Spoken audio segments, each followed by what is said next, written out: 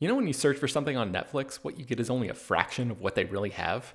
The streaming service actually has more than 18,000 titles globally, but only about 6,000 of those are available in the good old US of A. That means you're missing out on literally thousands of great shows.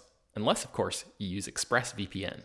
ExpressVPN is an app that lets you change your online location, protecting your devices from unwanted snooping and allowing you to control where streaming services and other websites think you're located. There are over 100 different locations to choose from, which means you have access to thousands of new shows and movies no matter where you live. This doesn't just work with Netflix, it works with Disney Plus, Hulu, Max, a UK streamer called BBC iPlayer, and more. I was on a work trip in the UK during the final season of Game of Thrones, and I tried logging into my HBO account to watch a new episode, but the technology wouldn't let me because of geo-blocking. And I wish I had this app at that moment, because I now realize how incredibly easy it is to work around that problem. Here's a more recent example. It's Always Sunny in Philadelphia is not streaming on Netflix in the US, but I just fired up the episode where Dennis tries to have a peaceful mental health day, and technology keeps interrupting his plans. All I had to do was open ExpressVPN, connect to a UK server, refresh Netflix, and the show just popped up. It's super easy. I've also heard good things about that show called Billions, but I've never been a Showtime subscriber, so I've never seen it. But it's actually available right now on Netflix in South Korea, and with ExpressVPN, it took 5 seconds to switch over and start checking it out. With ExpressVPN, you get high-quality streaming from devices like your phone, laptop, tablet, and TV, and crucially, it protects your privacy and security to keep your information safe from hackers. Stop missing out on great TV and get thousands of new shows with ExpressVPN. We got them to give you all 3 extra months free when you use our special link, expressvpn.com/slashfilm. That's expressvpn.com/slashfilm to get 3 extra months completely free. This is the story of the one. As a maintenance engineer, he hears things differently. To the untrained ear, everything on his shop floor might sound fine, but he can hear gears grinding or a belt slipping. So he steps in to fix the problem at hand before it gets out of hand. And he knows Grainger's got the right product he needs to get the job done, which is music to his ears. Call, click Grainger.com, or just stop by. Grainger, for the ones who get it done. Hello, everyone, and welcome to Slash Film Daily for Thursday, September 15th, 2022. On today's episode, we're going to have a spoiler-filled discussion about She-Hulk, episodes 4 and 5. This is Slash Film editorial director Peter Sciretta. Joining me on today's podcast is Slash Film editor Brad Oman. Hey, that's me. Okay, so we didn't have an episode. Well, we had an episode last week, but that was about the episode the week before. It's confusing. We're 2 episodes behind, but we're going to catch up today, Brad, and we're going to do it in record time, right? Oh, yeah. By the way, I got my booster shot yesterday and also my flu shot, so I'm not feeling the best right now. So that's going to help us in completing this in record time. Perfect. Okay, so I guess let's do a brief reaction of both episodes, last week's episode and this week's episode. What did you think, Brad? Roughly more of the same. I feel like the comedy's not necessarily getting better, but it hasn't really been getting worse. They definitely seem to be taking their time with reveal like doing anything of I guess plot significance. It really feels like this series is turning out what are you talking about, Brad? She needs to find a suit that fits her. It seems like the series is really taking advantage of the comedy side of things as far as story style and being really focused on the character and not so much on any bigger plot. There's been little tidbits of stuff here and there of obviously someone tried to steal Hulk's blood or She-Hulk's blood, and so there's some nefarious villainous plot going on, but we still don't have any idea of what any central threat or overall story that they're telling here, other than just here's She-Hulk and the life that she has to deal with now, which is fine on some level, but it's not entirely what I was expecting. Yeah, I expected when they got up to the dating storyline that maybe there would be some kind of cleverness to the take on modern dating, and especially dating a dual personality of Jennifer and She-Hulk. And it feels like all the same jokes that you get, the guy that doesn't care, he just cares about himself, he's into himself, it's on his phone, or the guy that likes one of them but not the other. I don't know, I don't know why I was expecting it to be better than it. Yeah. And on some level, I guess on one hand it makes sense because the whole idea of Jennifer and She-Hulk is like she's still trying to have this normal life, but also balance it with She-Hulk, and so it makes sense that she's still dealing with the same bullshit she would if she weren't She-Hulk. You know, it's just a little bit weirder and somewhat more complicated because she is She-Hulk. So I guess on one level it makes sense, but on another level, I at this point, in time, and just because of the things that have happened before in TV and comedy and what's out there, I was just hoping for something a little bit more sharp. Yeah, I mean, even the court stuff seems a bit ridiculous to me. Like having a whole court battle over the She-Hulk name to me is just silly, because I feel like once media writes about you and gives you that name, it's there is no court battle. Do you know what I mean? Like she wouldn't even win the trademark. I don't know. It seems silly. And also, as someone who is a magician, I kind of hated the dated cliche magician jokes and stuff like that. We'll get to that. What do you mean? It's just like nothing clever or funny about it. It's just like the same stuff. But okay, let's get into it. I hate to be negative. By the way, I'm going to say it again. I'm enjoying the show. I just it's not bad. It's just frustrating here and there. Like it feels like there's something that could be great here, and it's still kind of just somewhere in the middle. Okay, so episode begins with Donnie Blaze performing magic in the Mystic Castle to a sparse audience of unenthused onlookers, and this is definitely a take on Hollywood's Magic Castle. The writer of this episode, Melissa Hunter, has been to the castle a bunch. I follow her on Instagram, and she even has a photo of her at the castle, outside the castle, because you can't take a photo in the castle. I will say that I like the idea of a magician, like a superpowered person who's just using their powers to do like card tricks and stuff. Like I had the script when I was in screenwriting. I had this script about a world where everybody has unique superpowers, and then some of the powers are just lame. Like one person can make playing cards appear at the end of their hand, or another person can run in slow motion, not like run fast like the Flash, but like run slow.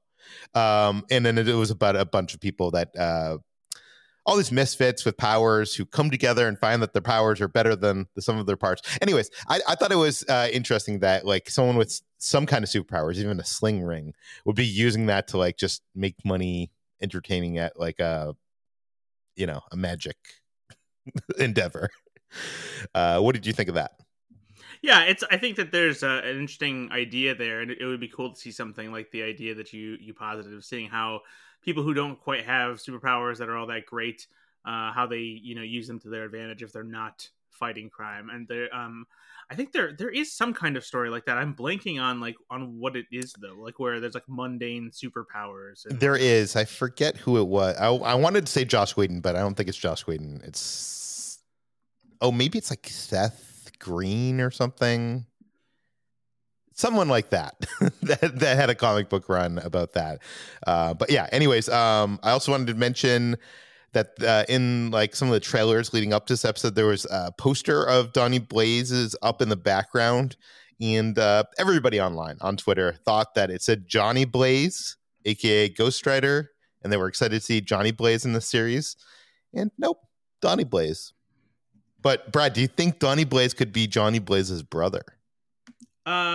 Probably not. I mean, they both do stuff with fire. I don't know. Okay. Anyways, let's move on. He calls up a spectator, Madison, which has 2 N's and 1 Y, and it's not where you think. And I got to say that this is the one thing that they did right about capturing like the Magic Castle as a spectator who has had a little too much to drink, being called up on stage, and then it being very apparent right once they get up on stage that this is going to be a car accident, of a trick kind of thing. Oh yeah, and this is not something exclusive to magic shows either. This happens with comedy shows that have crowd participation as well, especially improv shows. Yeah. But do they usually call people on stage in the improv shows? So sometimes there are bits where like they call somebody up because like they part of like setting up the game or the sketch is like getting details from somebody about their life, So it depends. Yeah. Okay. So the audience isn't amused by his bad stage magic, and Donnie pulls out the sling ring and opens up a portal on stage, and you can see decapitated heads on stakes in the background. And Brad, is this a realm we've ever seen before? Is this what? Is this a realm that we've ever seen before? It doesn't seem like it. Yeah, I don't think so. I don't think we've seen anything with goat demon things. But we'll get to that in a second. So we cut to Wong watching and jamming out to the Sopranos theme song. He's making his Sopranos rewatch, or actually not rewatch. I guess he's watching it for the first time. I thought this moment was really funny for this episode. Yeah, it's an enjoyable scene. Yeah. So the woman, Madison, appears and explains how she got there and that she was sent to a different dimension with a talking goat that helped her escape a lava pit in exchange for 6 drops of her blood. And she also has a heart in her hand. Is this a reference to anything in Marvel, or is this just a funny joke? I'm guessing it's just a funny joke. Yeah, I think so. Okay, so she doesn't know her address, but recognizes the episode of season 5, episode 12, long-term parking, as the one where they killed Adriana. And I also love that she spoiled this for Wong, who was so like looking forward to watching this Sopranos episode from 20 years ago. He hadn't been spoiled. Yeah. And with that, he goes to make Donnie Blaze pay for this, because not only has he done this woman dirty, but now he's spoiled the Sopranos for him.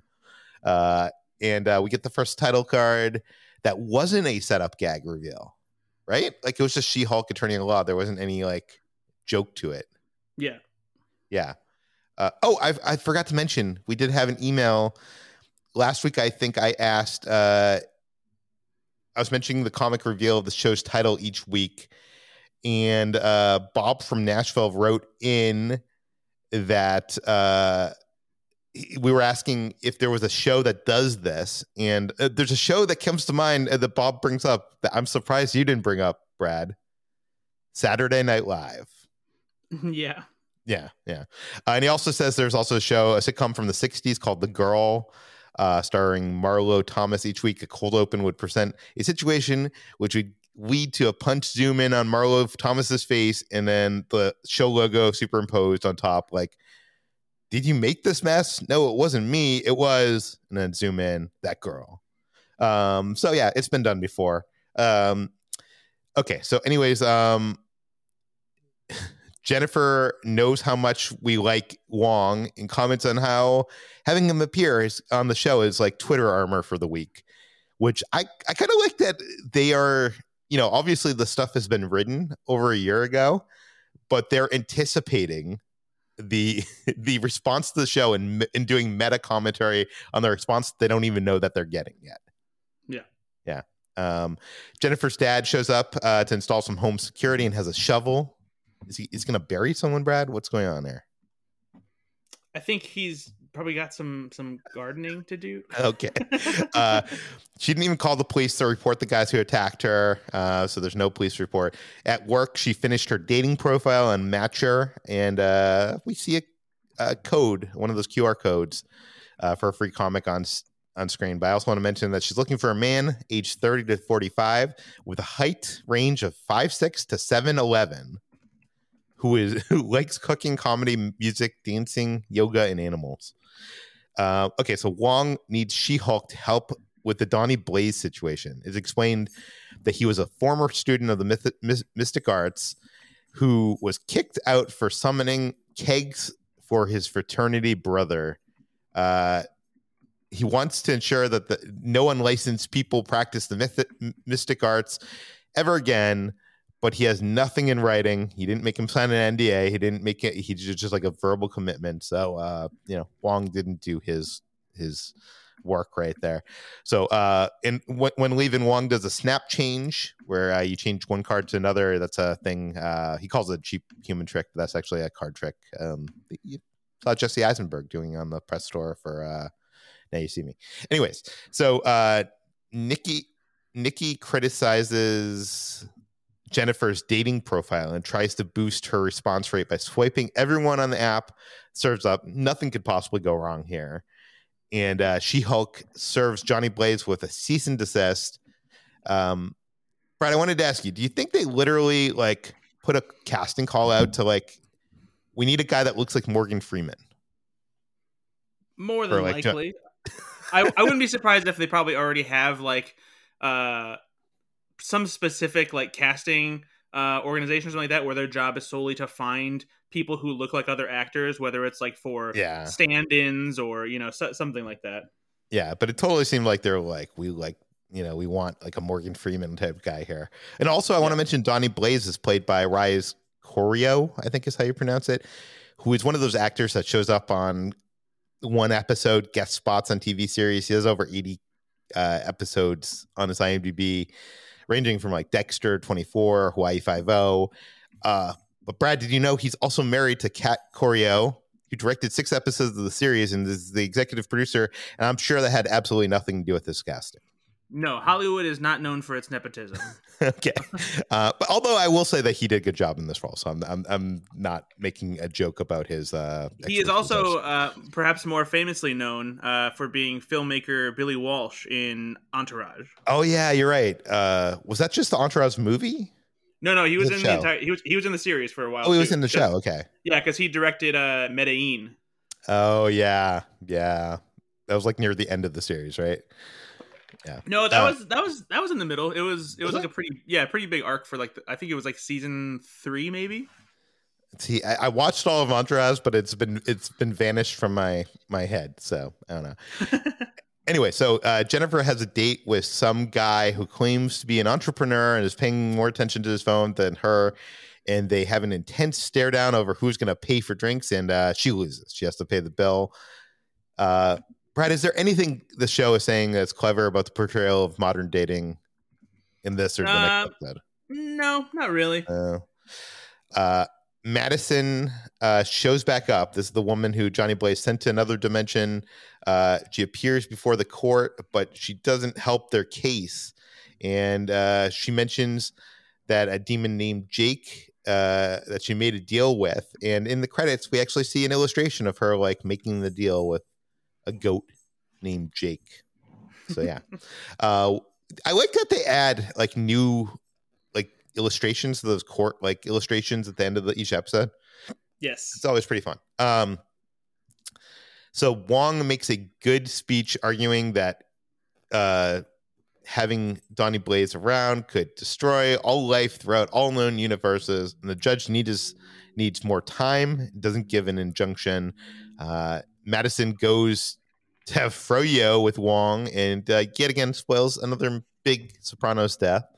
And Jennifer decides to change her profile to She-Hulk, so because she's not getting good matches with Jennifer. Maybe if she's She-Hulk, she'll get better matches. And this instantly works. Like she gets matches, like so many matches right away. And we see Jen out on dates with a few guys that look better than the last douche, but these guys also seem to be douches of their own kind. I mean, I get the show is saying that dating sucks, especially in your 30s. One of the guys gets super excited about her being She-Hulk and asks her if her skin is impenetrable, and she's like, no, it isn't, and nothing on Earth. And she's like, what about with vibranium? Do you think, Brad, I have a theory here. Have you heard this theory about this guy? I mean, I assume the theory is that he's like some kind of henchman and was like doing research for whoever the villain is. Yeah, so the people that attacked her last week, there was one of them that had a mask on and actually talked too. So it sounded a lot like this guy. Do you think that this guy, who we see coming back later, I think in next episode, could be working for the crew that we assume is called the Wrecking Crew? That's what everybody's assuming it is from the comics, but we don't know for sure. Do you think it's him, or do you think that's just random joke? I think it's possible. And even if it's not that same guy, I don't think it's out of the realm of possibility for him to still be a henchman of some sort. So it's because that's immediately what I thought, regardless of the Wrecking Crew, that this guy might have more have an ulterior motive, aside from wanting to date She-Hulk. But we'll find out soon enough, I'm sure. Yeah, if you have time, go back to that episode where they're in the van and the guy with the mask talks. It sounds a lot like this guy. What's his name? Todd? I think it's Todd. Okay, so She-Hulk finally finds a good-looking guy named Derek who seems to have a good job in medicine and doesn't want to talk about himself and would love to split some fries with her. And it seems like this guy is the perfect guy for her. Do you know who this guy is, Brad? I don't think so.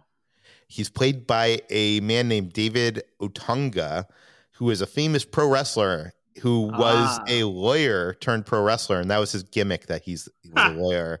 So this is a fun cameo. Did you know about that before? Because I did not. Your love for wrestling? Oh, okay. No, I looked it up. This is past my time of wrestling. I think this is probably more recent. But yeah. Okay. So anyways, Johnny Blaze is performing. His audiences are sick of seeing the same tricks.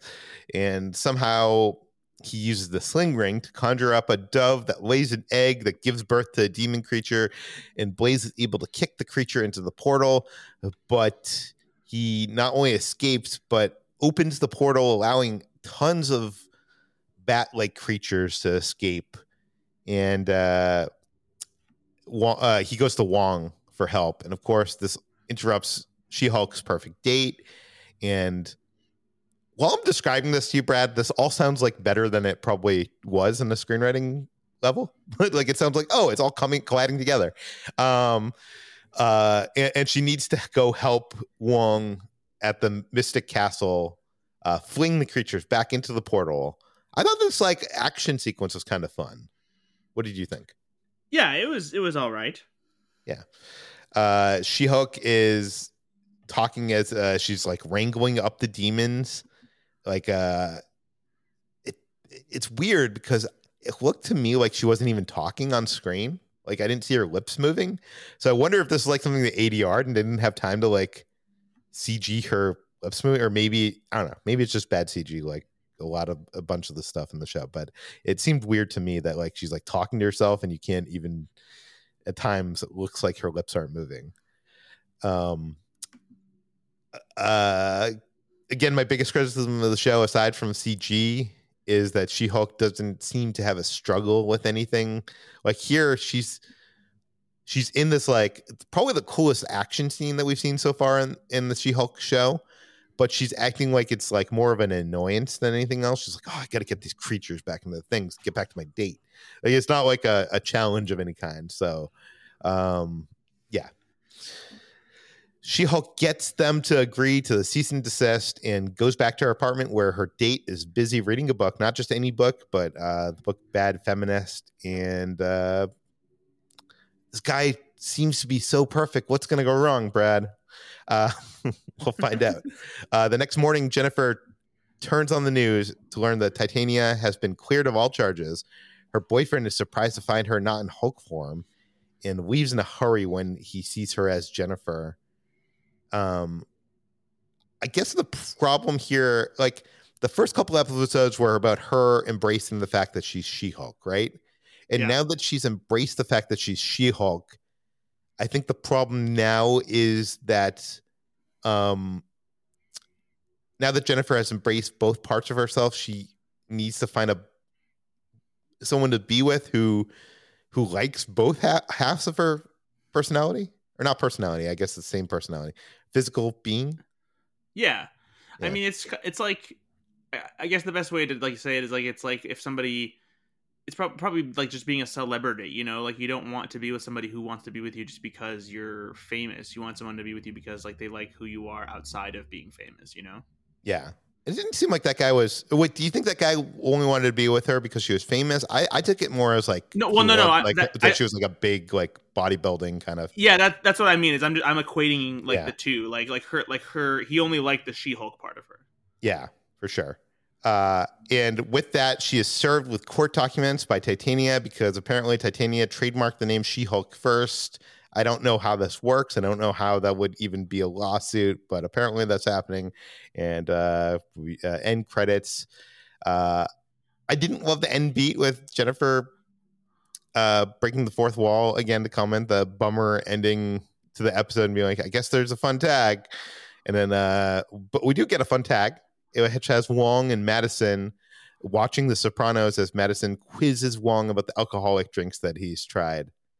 What are your thoughts on this end credits scene? Yeah, it's a fun little bit. You know, this was an enjoyable scene between these two characters, and bringing them back to have one, last little laugh it's entertaining. Do you think we'll see Madison in the future? Do you think she's going to stick around as Wong's like partner? I mean, it would be pretty funny to see her pop up again. You know, just like if she was started working like as his assistant or something like that. Yeah. But yeah, I considering how big of a hit she was with audiences who saw this episode, I think that Marvel will probably figure out a way to do something with her. I mean, if they can figure out a way to keep Thor's roommate Daryl around and bring him into Thor: Love and Thunder, then they can do something with Madison, I'm sure. Yeah. Brad, congrats. We made it through episode 1 in 23 minutes. Turns out in this world, my superpowers is being able to get through She-Hulk podcasts in record time. Hey, there we go.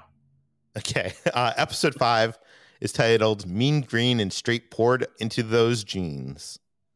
The episode begins with Jennifer seeing a television commercial for She-Hulk by Titania in a billboard on Sunset and a podcast. And we get the logo gag, She-Hulk by Titania, which I liked.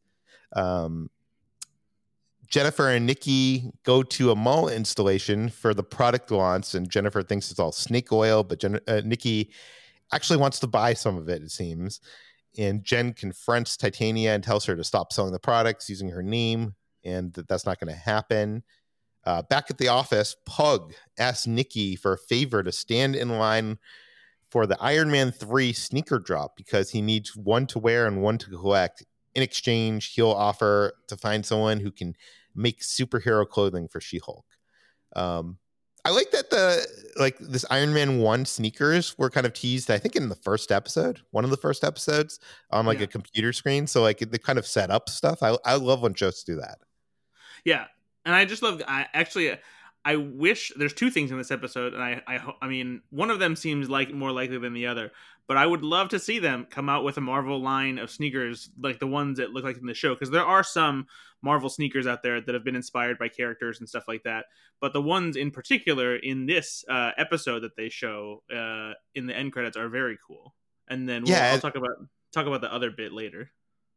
Do you want to talk about the end credits drawing now? There's that court watercolor drawing. Yeah, sure, why not? Yeah, it has Pug showing Nikki his sneaker collection. Yeah, and like if you look, it is chock full of Easter egg references to other Marvel characters. Some that are already in the Marvel Cinematic Universe, others that aren't yet. Especially when it comes to X-Men, there's a shoe for Cyclops. There's a shoe for Cable. Looks like there's one for Juggernaut. There's also nods to the comic book versions of characters, like the red and white Falcon suit. The Doctor Strange is like one of his classic looks where he has like a white trident on his chest. Lots of cool little designs there, and it would be so cool if they did shoes like this. Yeah, I think that would be cool as well. I got to ask you the stupid nerdy question, Brad. They showed these sneakers in the end credits. Is the end credits canon? Does that mean that Cyclops and the Thing already exist in the MCU? I mean, it is a good question. It's probably not. It's probably meant to be more fun, than anything. But who knows? I know it's a stupid question. Don't write in and be like, Peter, it's just a joke in the end credits. But I always wonder, like, where is the line, Brad? Where's the line of like, this is canon and this is like a joke? And I feel like the line is like when it's not live action and it's like the drawings, right? And you do have to ask too, because especially because pretty much everything else in these like drawings is something that is depicted in the show itself. So yeah. Okay, so Pug and Nikki go on a fetch quest to the Boba Cafe, and which is apparently a front for superhuman clothing business. There's another QR code on the wall there for a free She-Hulk comic. And they do a bit where the clerk behind the counter pretends to not know anything about it. And there's a joke where she says something in Chinese he doesn't understand. It's kind of racist. He eventually shows them to the back room where he has a closet with a ton of Avengers bootleg merchandise. And I got to admit, being an art snob that I am, that I recognize that this artwork on this bootleg merchandise was created by 100% Soft. That's Yeah. the name of the artist. Who, if you're on Twitter, you know he creates all the emojis for Disney, like the head emojis that show up on stuff. And also, later in the episode, in Nikki's desk, you see this vinyl figure of a dumpster with like a fire coming out of it, and that's a vinyl that he created. So Yeah. And I what- hope that this means that Marvel and Disney will be releasing Avengers t-shirts, because I will definitely buy one. yes, with the purple Hulk, Yeah. totally want it. And I love how Captain America's shield, like the colors are off. Yeah, I wonder if they'll sell the shirts. I would totally buy a shirt. Yeah. Avengers shirt. I have a feeling at some point, though, they have tons of dumb shirts out there, and this one would be like super clever to actually make. So they've got to do it. I mean, they did New Asgard tours and stuff like that, and I think that was a joke that was that joke just in it, like the Avengers Con at Miss Marvel, or was that actually in? I guess that was in Thor: Love and Thunder, wasn't it? Yeah, they have like a tourist part in New Asgard. Yeah. So they buy some merch in this, and they're sent to a real superhuman designer. And while that happens, She-Hulk meets Luke, the fashion designer of the superheroes, and he's kind of a dick. But like a dick in like the way you expect a fashion designer to be. Yeah, like Devil Wears Prada, like yeah. yeah.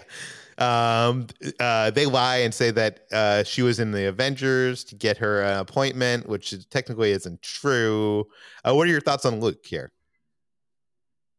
I mean, it's a fun character, and I think the most interesting thing about this is that it answers a question that has, long been somewhat of a mystery. There are a lot of Marvel characters that we know where their superhero gear comes from. Iron Man built his. Black Panther had his made by Shuri. Ms. Marvel just had hers made by her mom. But there are plenty of other characters who, don't necessarily have the resources or the skills to make their own stuff like that. And so this is clearly where some of them come from. Yeah, I wonder if this is going to be a character that we'll see pop up more often, maybe even more Disney Plus shows or something. So Luke is at first not interested in doing this job at all, but then he sees the challenge of creating a suit that will adapt to both Jennifer's size and She-Hulk's huge size, and he wants to take it on. Back at the office, She-Hulk's boss is annoyed by the whole Titania nonsense and forces her to have one of the lawyers in their firm represent her instead of representing herself. And that person is Book, right? What's her first name? I only wrote down Book. I don't have it here. Mallory Book. That's her name. So she explains she thought that that she never thought about trademarking her superhero name. And Mallory Book explained that the characters that she mentioned, Doctor Strange and Thor, are their own names and they don't need trademarks. And this is like the kind of thing that I wish the show had more of. Yeah. Because I love, like, how does things work law-wise in the Marvel Cinematic Universe? But it's kind of like a throwaway joke here. So Book argues that in court that She-Hulk first appeared in the news media about her client before Titania filed her trademark.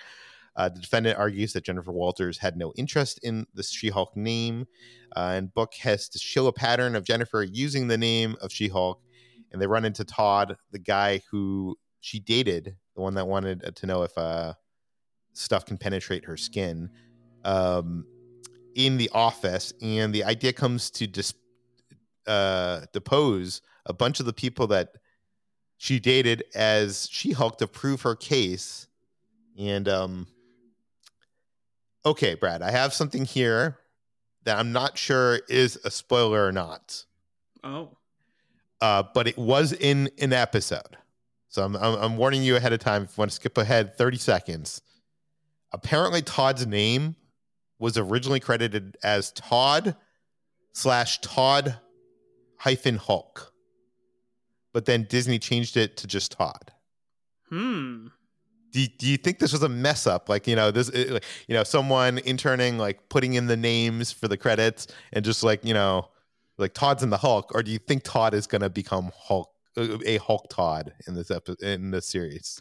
I mean, considering the theory that is out there about this character and how much sense that would make, it would stand to reason that maybe he will get a hold of some of She-Hulk's blood and will turn into a Hulk of his own. Yeah, it could end up being nothing. Could end up being a clerical error. So, okay. So best line of the episode goes to, "This is how we're going to win the case, by patrolling all your questionable men you dated in front of the courtroom. This is going to be embarrassing." I thought that was great. Mallory Book reads some cringeworthy lines from She-Hulk's dating profile for no other reason but to embarrass Jennifer. A lot of bad jokes here, Brad. I mean, I go to you because you're the comedy guy here, and I am the comedy curmudgeon, so maybe it's just me, but it felt like a lot of bad jokes. Yeah, I mean, they're definitely cheesy, and like the whole idea is for them to be awkward, so like it's not the worst, but it's not the best either. Yeah. Well, apparently they thought one of these jokes was good enough to be the title of the episode, so I don't know. Anyways, one of the suitors says that he would have never dated Jennifer, but went on a date with She-Hulk because she's amazing. And obviously, this probably makes Jennifer feel like crap. And She-Hulk wins the court case and the rights to the name. And Mallory goes to a bar with She-Hulk, and they kind of become friends. Maybe? Are they friends? Kind of. A little bit. In the comics, Brad, Mallory begins to hate She-Hulk and leaves the law firm, becomes the chair of, and this is like so comic booky, she becomes the chair of Fourth Wall Enterprises, where they want to create their own version of She-Hulk. Do you think Mallory has what it takes to become the villain of the series? I mean, there is something about her that feels like she could have ulterior motives. So anything is possible at this point when we don't have any real idea who the show's villain is. Yeah. And finally, She-Hulk goes to get her new suit from the designer. He not only made her courtroom suits, but he made her something extra. What do you think this is, Brad? It's probably some new design for like the skin tight like tank top shorts combo that like we've seen She-Hulk wear in like comic books before. Something probably with a little bit of purple in it that also takes a cue from her comic book design. Yeah, I bet you it's her comic book costume for sure. And the episode ends with Luke covering up a box with Daredevil's helmet in it, and it looks different. It's a yellow head, which is a throwback to the comics. Mm-hmm. And what did you think of that reveal? This is, we know Daredevil's coming to the show, and this is clearly a tease for her running into Daredevil in the show at some point. They showed a clip of her working with Daredevil at a warehouse that has some bad guys in it at D23 last weekend. So this is coming up soon, and just a nice little tease for the fans who are excited for Daredevil. Yeah, I'm guessing it's next episode because the teasing, ending the episode like this feels like a lead in to what's going to happen next. For sure. I will say that it's the show. I like things nice and neat, Brad. I like, I have OCD about things, and it bugged me that last week's episode did not have the She-Hulk title reveal in a way that like the other 4 episodes of the show did, where it's a joke in the show. Yeah. And it also bugged me that this episode is the first episode to not have an end credit scene. Yeah. What the heck? But also, like, it doesn't bug me because, like, if you don't have anything, like, why force it? So maybe they didn't feel like they had something funny enough or anything that really felt like it should be a credit stinger. So, like, I'm not upset by it. Yeah. I kind of feel like the end credit stinger might have been that Daredevil reveal. And they were like, we don't want people to miss this. We're going to put in the, yeah. But yeah, Brad, we did 2 episodes in 37 minutes. Yeah, it kind of just goes to show you that there's not a ton happening in this show, which, for better or worse. Who are the villains? What's going on? Like, I think for me, someone who has, had a little bit background in screenwriting, aspiring screenwriter, it bugs me when I can see the seams of a screenplay or teleplay, and like this, you could totally see like every episode's like, here's the A plot and here's the B plot, and they even made a joke about it, a couple weeks back. I don't know, it just feels weird. I wish that it was less maybe episodic. I mean, I guess they want to do a courtroom drama of the week kind of thing, but it felt weird that like the whole episode they were searching for her new clothes, and that seemed to have nothing to do with anything. Yeah. It didn't even seem to be a problem that anybody, I think someone voiced it after they were already looking for the clothes. Yeah. With Mallory. I don't know. Yeah. Who do you think the villain is? I mean, obviously we got a tease of that with that crew that attacked her 2 weeks ago. Yeah, I don't know like if there's supposed to be like a reveal of like a bigger person who's like behind the wrecking crew, or anything like that. I'm not sure, It's really tough to make any guess, mostly because like I'm not super familiar with She-Hulk's comic history. So like, Titania is supposed to be like one of the main, villains that She-Hulk faces in the comics. But it doesn't seem like there's much of a threat there. Like, I'm sure she's going to be mad after the outcome of this court case, but like, what else can she do at this point? Unless she like is meant to team up with somebody. By the way, one thing I do want to say, I want to give a shout out. I think that Jamila Jamil's work as Titania is fantastic. The voice she puts on sounds nothing like her real life voice. She does an incredible job sounding like this, typical Instagram influencer from California. Like it's a great performance. I feel like they're building her up to be something more. I don't think this is the end of her storyline. I mean, I just can't figure it out. It would be silly if it was. So I also can't figure out what is Jennifer's story arc, because it feels like her not wanting to be She-Hulk and then accepting the role of She-Hulk. And then, I don't know, like here now she's trying to find, a boyfriend that will love her for both being Jennifer and also She-Hulk. But I guess it was said in this episode at some point, was it Mallory or Nikki? Someone says like, you shouldn't have even been going out with these guys. Like you're setting your standards too low. But I don't know. I just don't know what the arc is. I really don't see like an arc here for her character, which is like weird. I don't see what is the big struggle? What is the problem? Do you see anything, or am I crazy?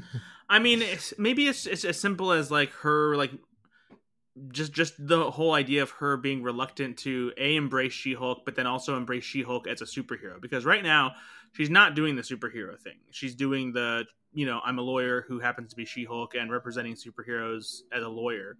But, maybe it's as simple as just her, being like, okay, maybe I do have to be a superhero or something. Who knows?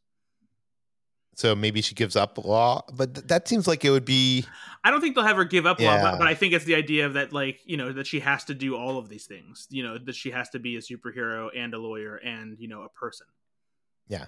How many episodes is this season? Do you know? I want to say that it's 9. Yeah, 9 episodes. Yeah. So we are 5 episodes in.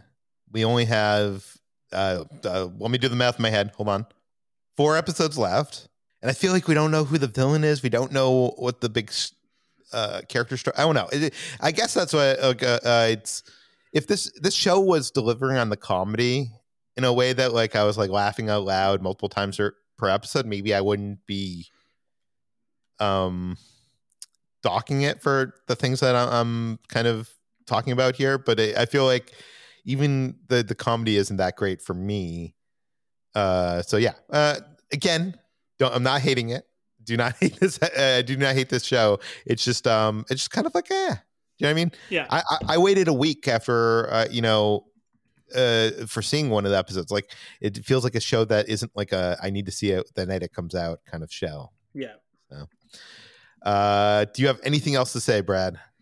No, not really. I'm pretty much in the same position that I have been for every She-Hulk episode after seeing, after watching all 4 for the press preview, and then now this is the first one we've seen that we didn't get in advance. So, yeah, we should say that we're now on an even playing field here, Brad. You don't know any information ahead of time. I don't.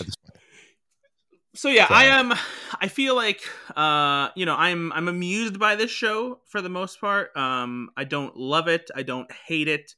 It's not like appointment viewing for me if I didn't have to do this podcast and coverage for Slash Film. But it's it still has my curiosity because I'm wondering where this is heading and what it's going to do. Not just for this series, but for the larger MCU. And it sucks that I'm probably more interested in what it means for the larger MCU than the show itself. But that's just where we're at right now, I guess. Yeah. Okay. That does it for this episode of Slash Film Daily. You can find more of all of our work at slashfilm.com. By the way, you can find a piece there. I'll link it. That I think we note all the sneakers in the background of the end shot, showing you what characters they are. Because I think we got all of them. I think there were one or two that we weren't 100% on. But we did our best to do pretty much all of them. Yeah, who was doing the work on that? We were all. I mean, in our Slack channel, we were all like pitching in ideas, but it was we had everyone was pitching in as far as Hannah, I think, was doing it, right? I mean, she was overseeing helping to figure out who all was doing it, but we had somebody else write the article, and okay, I'm trying to scroll back and see who it is, but I am coming up. There's so many writers at Slash Film. There's so many freaking Slack channels. That's insane. Oh, Marcos Melendez wrote it up. Okay, I will link that in the show notes. You can find more at slashfilm.com. You can subscribe to this podcast on Slash Film Daily on Apple, Google, Overcast, Spotify, all the popular podcast apps. Please feel free to send your feedback, questions, comments, concerns to us at peter@slashfilm.com. And we'll see you on Monday. This is the story of the one. As a maintenance engineer, he hears things differently. To the untrained ear, everything on his shop floor might sound fine, but he can hear gears grinding or a belt slipping. So he steps in to fix the problem at hand before it gets out of hand. And he knows Grainger's got the right product he needs to get the job done, which is music to his ears. Call, click Grainger.com, or just stop by. Grainger, for the ones who get it done. When you need mealtime inspiration, it's worth shopping Kroger, where you'll find over 30,000 mouth-watering choices that excite your inner foodie. And no matter what tasty choice you make, you'll enjoy our everyday low prices, plus extra ways to save, like digital coupons worth over $600 each week. You can also save up to $1 off per gallon at the pump with fuel points. More savings and more inspiring flavors make shopping Kroger worth it every time. Kroger, fresh for everyone. Fuel restrictions apply.